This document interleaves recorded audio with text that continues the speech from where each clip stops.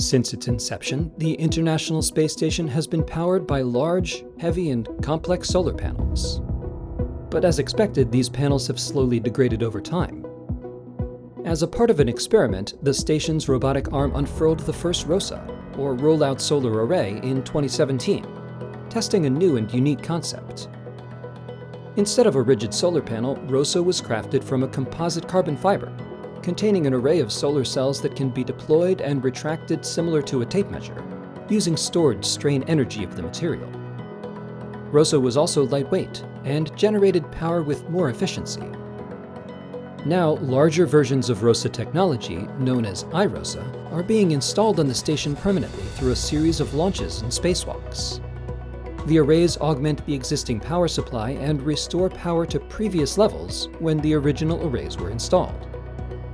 ROSA technology is also an important part of future exploration. It will serve as a power source for Gateway, the planned multi-purpose outpost orbiting the Moon. It will also help power DART, the double asteroid redirection test, as it makes its way to the Didymos asteroid system. ROSA, proven on the space station, and powering its way to the Moon and beyond our planet's reach.